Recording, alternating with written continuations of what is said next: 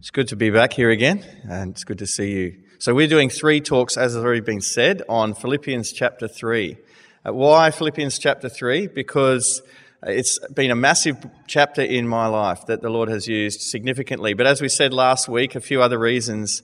It gives us a story of a person, Paul, and a lot of truth about how the Lord worked in his life and what he was striving toward, that we can, an example that we can follow. And also because it brings us back to what matters most. Now, I wonder what you eat for breakfast. I'm one of these guys who's not typically known to be a man of routine. But when it comes to breakfast, I am. Every day, I eat the same thing without fail. I eat Weetabix. Now, I have adjusted to Weetabix from the Australian version of Weet-Bix, or whatever kind of brand equivalent Weetabix you get from a different store. But, there are mornings when a more tasty alternative seems tempting. A sugar hit, a donut or something like that seems tempting. But I know what I need. And that is I need these Weetabix, again, because they keep me ticking on as I need to be. Now, when we come to this passage, it's tempting for me to come up here and preach to you about a passage that maybe I can buzz you with a sugar hit of some new theological insight. But the more I think about it, the more I think about the thing that we need to hear the most is to deepen in the truth that we've already heard. Not to hear something new, but to deepen in what we've already heard. And there are some messages that we need to hear again and again. And this message today is one of those. What is that message? It's a message so central to our faith. It's so essential to us entering God's kingdom. And it's so easily polluted that we need to really hear it again and again and deepen in it. So it's totally fine for me if you've heard it before. In fact, it was actually fine for Paul. If you look at verse 1 of this chapter, you'll see that. He says, "To write the same things to you is no trouble for me." In fact, that's not a unique thing to Paul. You see other apostles doing it too. I'll just show you a couple more verses that show this. 1 Peter 2 verse 12. Peter says, "So I will always remind you of these things, even though you know them and are firmly established in the truth that you have." And then you also see the Apostle John saying a similar thing in 1 John 2:7. He says, "Dear friends, I'm not writing to you a new command, but an old one, which you have had since the beginning. This old command is the message you've heard." So if it's good for the apostles to give you Weetabix again and again, and instead of a donut, well, it's good for me too. And what is this message today? It's this, that we need to pursue a righteousness that comes only through our union with Christ by faith in Him alone. That's our message today. We need to pursue this righteousness that you can only get through Christ, no other way. Through faith in Him and by our union with Him. It's the only way we can get this. Now, first of all, by really understanding what that means, what do we mean by righteousness first? What do we mean by that? Now, I haven't seen the Old Bailey yet in London, but I've heard a lot about it. In fact, in primary school, we used to sing songs about people bound for Botany Bay and farewell to the Old Bailey, and where you consigned all the best and finest to Australia and sent them a couple of 100 years ago. On the top of that court building, in London, there's a statue, Lady Justice. I wonder if you know what Lady Justice has in her hand. You probably do now, it's on the screen. A sword and some scales. Now, the sword represents judgment, appropriate punishment, and the scales represent the weighing of deeds against the law, the just weighing of deeds in view of the law. Now, this term righteousness that we talk about is courtroom language. It's the language of guilt and innocence. When we say that we're righteous, what we mean is we're against a certain law, God's law, we're weighed in the scales and we're found just or innocent or not guilty. That's what the word righteous means. In fact, when we talk about this word, when we say you might justify yourself, make yourself not guilty, that's exactly the same Greek word in the Bible, same Greek root as this word righteous. Make righteous. And so what we're talking about when we say we need to pursue a righteousness that comes through faith in Christ alone, we're saying that there is only one way to be weighed in God's scales and to be found not guilty, to be found innocent, to be found right with him. And that is through faith in Christ alone. That's the only way. It's not by anything good we can do. It's not by how strongly we feel about God. It's not by how much of a faithful Christian we might feel we are. It's not by how nice a person we think we are or others think we are. It's only through faith in Christ. Would you say that your standing is before God is based purely on Christ's merit, or is it based on something else? That's what we're talking about today. The only way is to completely abandon hope in our own merit before God, to completely abandon it like a sinking ship, to get off it and to shift our hope entirely on Jesus' perfect record. And that's what today is all about. Have a look at Philippians 3, 8-9, and you'll see what is our central verse for today. Particularly verse 9 is our central verse. Here we go. What is more, I consider everything a loss because of the surpassing worth of knowing Christ Jesus my Lord, for whose sake I have lost all things. I consider them garbage that I may gain Christ and be found in him, not having a righteousness of my own that comes from the law, but that which is found through faith in Christ, the righteousness that comes from God on the basis of faith. So Jesus offers us this incredibly expensive, impossible to attain gift, and he offers it to us for free. And that's the righteousness we're going to talk about today. It's Christ's righteousness offered to us for free. We get it through faith in him. There's no more urgent message in the world. There's no more wonderful message in the world, and we need to pursue this.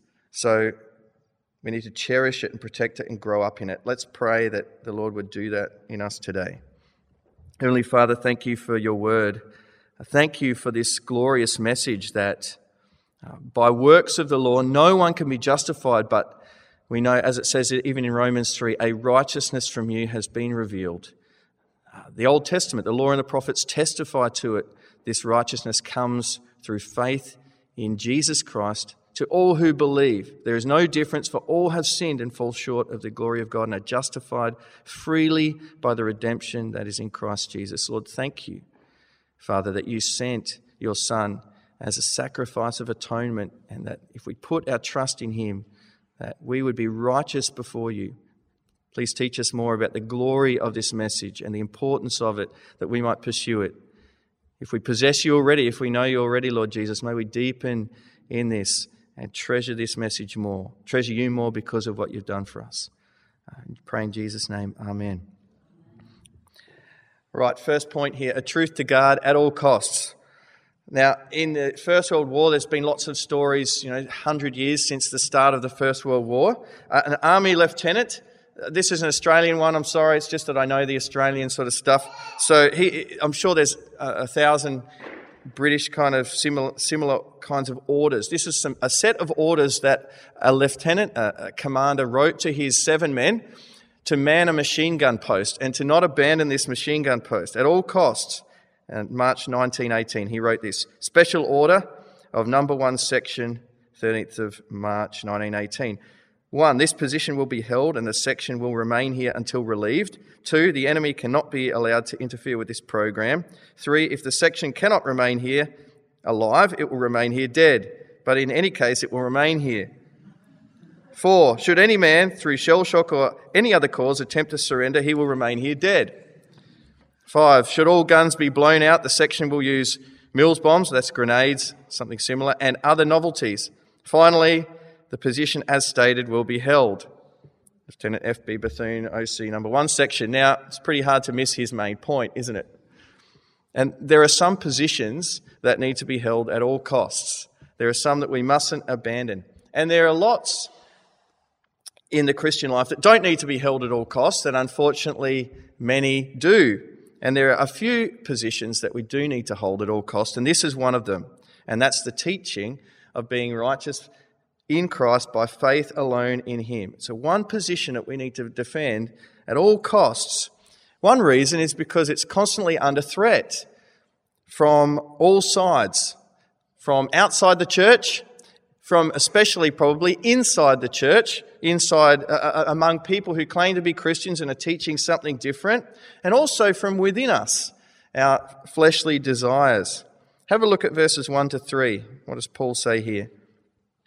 Further, my brothers and sisters, rejoice in the Lord. It's no trouble for me to write these same things to you again, and it's a safeguard for you.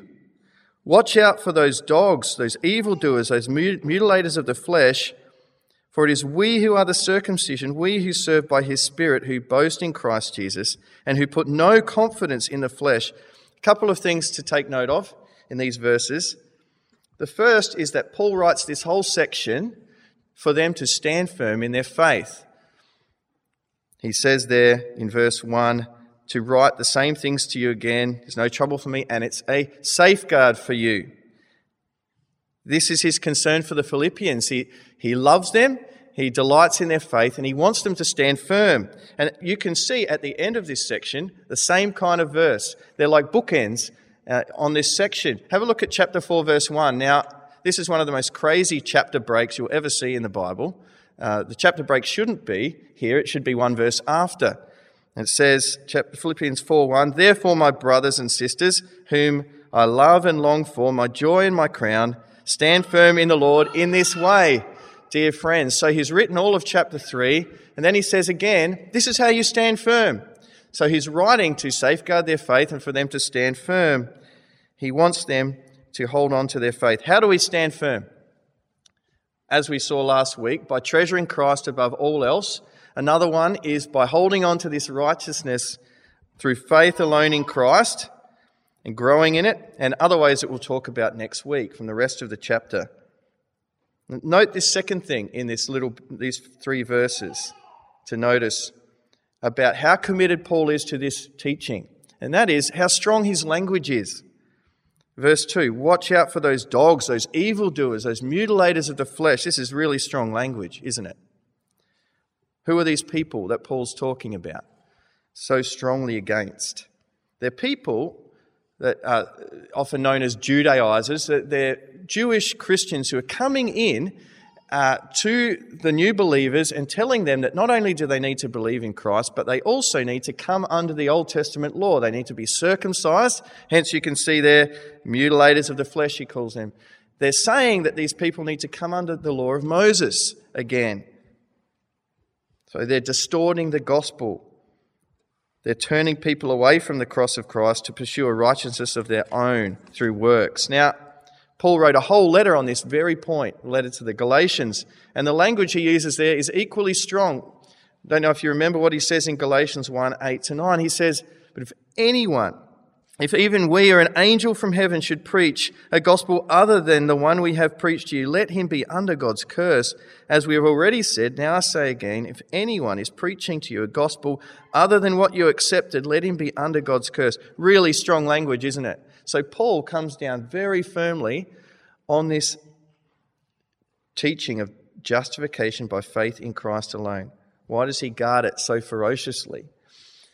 Because without this truth, we have no hope of being saved. Without it, we're lost. And the Reformation, a few hundred years ago, 500 years ago, was on this very point, struggling on this very point. And a couple of quotes from some famous reformers, Luther and Calvin. Luther said this truth of righteousness through faith in Christ begets, nourishes, builds, preserves, and defends the church of God. And without it, the church of God cannot exist for 1 hour.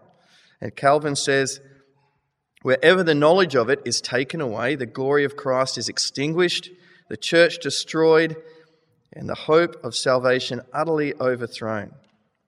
Now, fallen man has this habit, this propensity of distorting this wonderful news and getting his greasy mitts on it and turning back to reliance on our own works.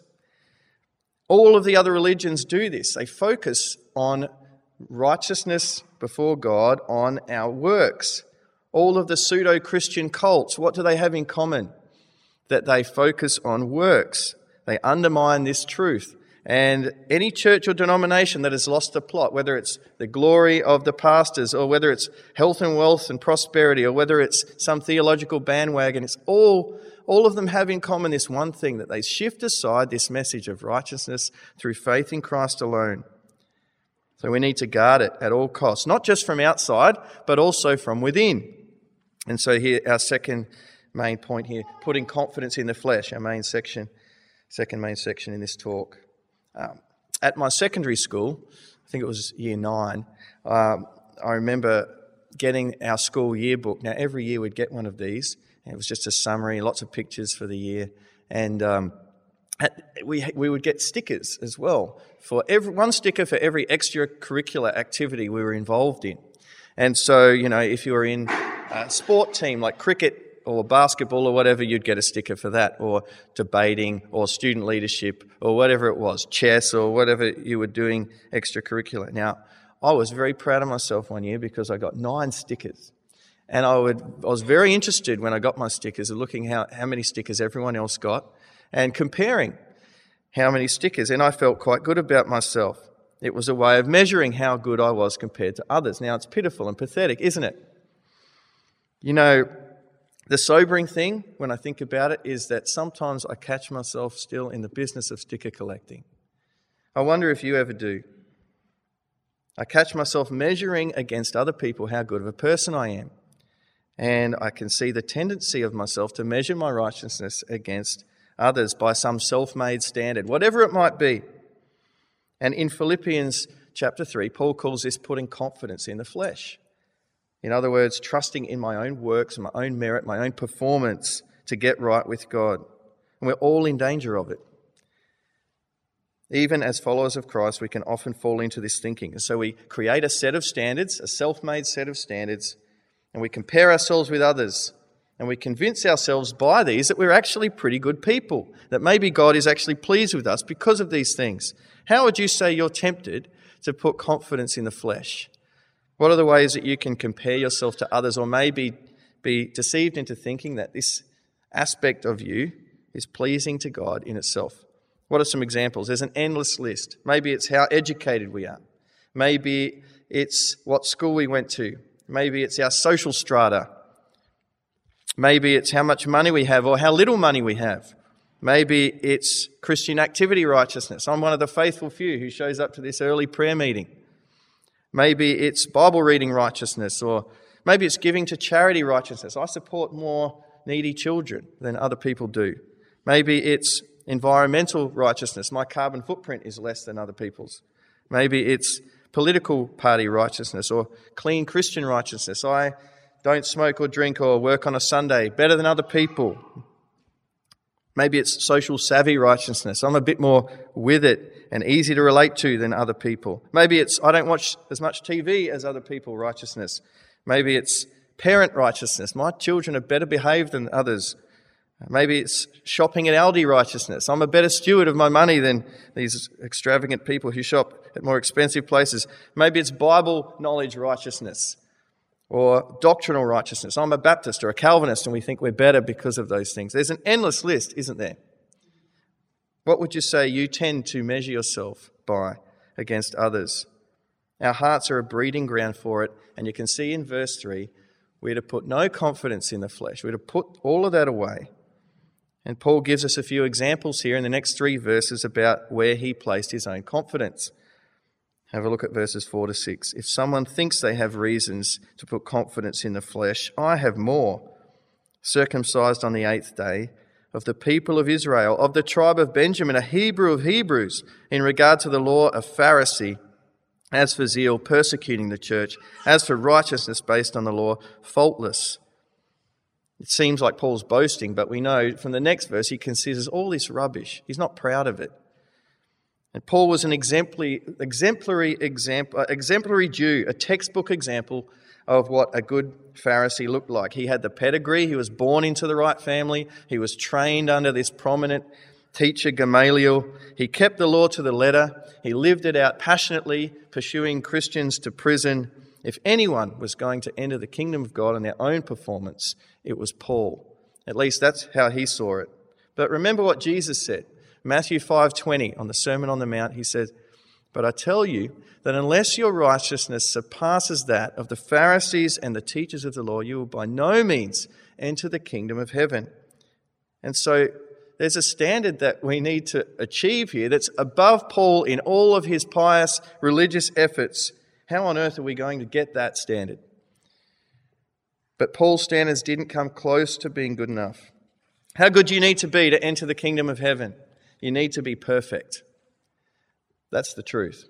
How good do you need to be? Not a very good Christian. You need to be perfect in every single way. Now, how is that going to happen? And that's what this message is all about for us. None of us can attain to it by our own works. Even the most ardently religious cannot attain to it. In fact, our own efforts are offensive to God if we're trying to attain to it in our own works. Isaiah 64:6, our righteous acts, even our righteous acts, are like filthy rags before God. Our best efforts are filthy to Him because they're all stained with sin. And Paul realized this truth, that all of these man-made standards were rubbish. Philippians 3:8-9 again. I consider them garbage that I may gain Christ and be found in Him, not having a righteousness of my own that comes from the law, but that which is through faith in Christ, the righteousness that comes from God on the basis of faith. So not having, in verse 9, not having a righteousness of my own. We need to abandon our self-righteousness, and we cannot enter God's kingdom if we do. It's as if the door, unless we do, sorry. It's as if the door of the kingdom of God was a very low door, and you can only enter it on your knees. And this can be difficult. It's like asking a wealthy person to abandon his or her treasures and to become a beggar. That's what it's like to enter the kingdom of heaven. We need to abandon all of the things that we might hold on to be saved by, and to embrace this one way in Christ. What did Jesus say? Another verse in the Sermon on the Mount. He says, Matthew 5:6, blessed are those who hunger and thirst for righteousness, for they will be filled. It's not those who think they have a righteousness already. It's those who are hungry for a righteousness they know they don't have. And we need to embrace the righteousness Christ offers, not by works. If you don't know Christ, if you haven't put your faith yet in Christ, maybe you're here this morning hearing this message and you haven't put your faith in Christ, and your standing is on your own merit, then I would encourage you and call you and urge you to do so with absolute urgency, is to put your faith in Jesus Christ as your righteousness. There's no hope for you in your own righteousness. The only way is to rest in what Jesus has done on the cross. Put your faith in Him and abandon your own merit. He does offer us His perfect record. How does He? How do we gain Christ's perfect record? Let's talk about this. Our last third point here, righteous in Him. My boy Nathaniel has just started geocaching. How do you say that word? C-A-C-H-E, caching. Geocaching. Now, this is a kind of a thing that lots of kids are into, and there's a website, and people have hidden things all over Manchester and every other city in the world, and you can go and find them, and you get the app, and you go and find these places. It's a good way to get to know a place. Sometimes they're big and sometimes they're small, and you log your visit, and you can put a little knick-knack in there and exchange things. And so we've found a few of them. And there's one in Didsbury that we were looking for, right in the middle of Didsbury, that was apparently hidden in plain sight somewhere. And we looked for it and we couldn't find it. Sometimes the things hidden in plain sight are hardest to spot. And that's true here of one of the most central teachings in all of the New Testament. And it's sadly neglected and easily overlooked. What is that teaching? It's the truth of our union with Christ. And you can see it in these verses, but it's so easily missed. The 2 or 3 words in verse 9 are perhaps the most important of all. Where are they? It says in Philippians 3:8-9, I consider them garbage that I may gain Christ and be found in Him. So those words, found in Him, are really important. How do we gain Christ's righteousness? What happens when you put your trust in Jesus? We're united with Him. How do we explain this? A minister called Rory Shiner explains this really well with an illustration I'll use. Imagine you want to travel on a plane. Let's say you want to travel to New York. Now, how are you going to get to New York? You buy your ticket and you go to the airport. What does your relationship need to be with the plane in order to get to New York? Is it enough to be awed and inspired by the power of the plane and to watch it take off? Obviously not. Is it by acknowledging that the plane is able to get you there? No. Is it by being near the plane? Is it by knowing a lot about the plane and how it works? Is it by imitating the plane? That won't get you to New York. It won't do anything except make you look crazy. Is it by being motivated to follow the plane? It's not enough, is it? What's our relationship? What does our relationship need to be with the plane? There's only one way. Obviously, it's in the plane. We need to be in the plane. And this is exactly the same with our relationship with Christ. It's not enough to be inspired by him. It's not enough to be moved to follow his example. It's not enough to imitate him or agree with him. We need to be found in him. And that's the only way we can gain his righteousness. How does this happen? When someone puts their faith in Christ, an event of supernova proportions happens in the spiritual realm. And that is that a person is born again. They're crucified with Christ. Their old self is crucified with him, as it says a lot of times in the scriptures, and a new person is raised with him through faith in Christ. So what happens when we're born again is that our old self is crucified with him and a new self is raised in union with Jesus. Galatians 2:20, I no longer live, I've been crucified with Christ, and I no longer live, but Christ lives in me. This is union with Christ. Now, what that means is this: if you're in Christ, if you're united with him, if you're found in him, everything that belongs to him belongs to you. I am the vine, you are the branches, he says. His family status is yours. He's loved by the Father. You are loved by the Father in the same way. His inheritance is yours. His power is at work within you. It's yours.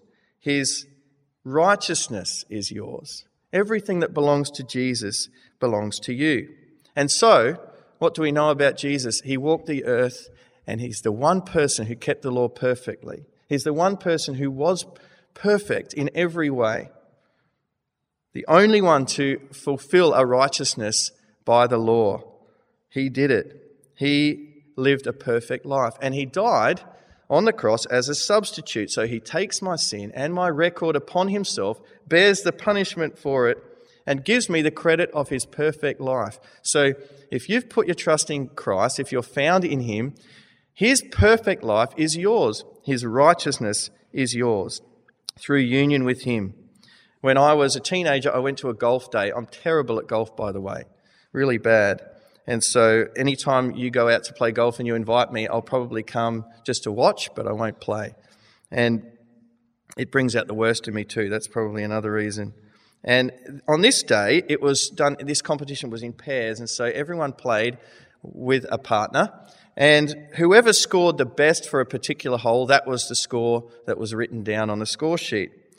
And on one team, you had an 11-year-old boy called Danny, and he was teamed up with a guy called Graham, who was the local champ, really good golfer.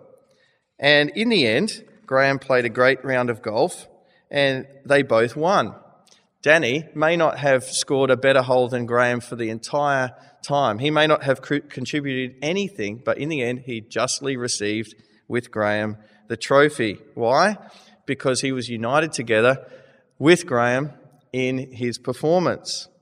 So, too, with you. If you have been united with Christ, then on the basis of his perfect life, his perfect righteousness, you have received a perfect record before God. Now that is amazing, glorious good news.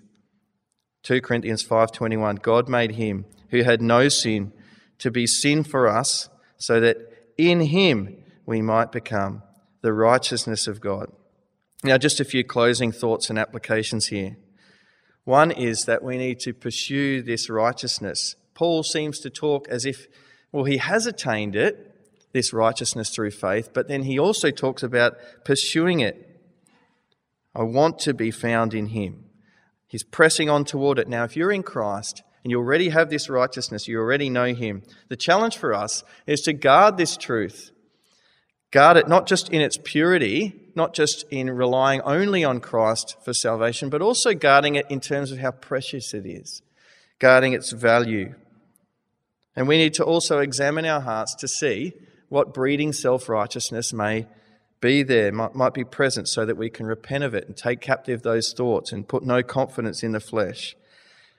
And we also need to guard against the same problem in reverse. Maybe for you, you're temperamentally, you're more inclined not toward thinking you're better than everyone else, but comparing and despairing about how terrible you are. That's the same problem in reverse. You're not necessarily relying on Christ and his righteousness as you need to be. You're still centered on self, and this is the issue with either pride or despair. It's still self-centered. Our centering needs to be on Christ and not on ourself. So we need to abandon any self-reliance, whether it's despair over our lack of righteousness or our perceived pride in our good righteousness. We need to abandon it. 3 big tests of whether this truth is flourishing in our lives and our hearts and among us as a church. One would be how central the cross is in our lives and in our church. That's a great measure. How central is it? Because when the cross is lifted up, then Christ's righteousness through faith alone is lifted up. And when the cross is put aside, this truth is put aside. Second, the presence of humility in our lives. And if you look at chapter 2, you'll see this the most clearly. Paul says if you really grasp what it is to be in Christ, then you won't think yourself better than anyone else, but you'll have this same attitude of Christ and who made himself nothing, went to the cross. So if we really grasp the gospel, humility will be present in our lives. I think about these words of maybe the best hymn, one of the best hymns ever written, When I Survey the Wondrous Cross. I'll just read these few lines that you may know. When I survey the wondrous cross on which the Prince of Glory died, my richest gains I count but loss and pour contempt on all my pride. Forbid it, Lord, that I should boast, save in the death of Christ my God. All the vain things that charm me most, I sacrifice them to his blood. Now, we need this presence of humility is a good indicator. Not a high view of ourselves or a low view, but a view away from self to Christ. And the third way is a rejoicing in the Lord, a thankfulness over what he's done. Galatians 6:14, it says, May I never boast except in the cross of Jesus Christ my Lord, through which the world was crucified to me and I to the world. So, maybe a familiar message, but as I said last week, I'll say it again, our greatest need isn't to grasp something new, to get something new, but it's to grow more deeply in the reality of what we already possess in Christ. So pursue a righteousness found in him alone. Let's pray. Lord Jesus, when I look within, I see absolutely no capacity to please you in myself.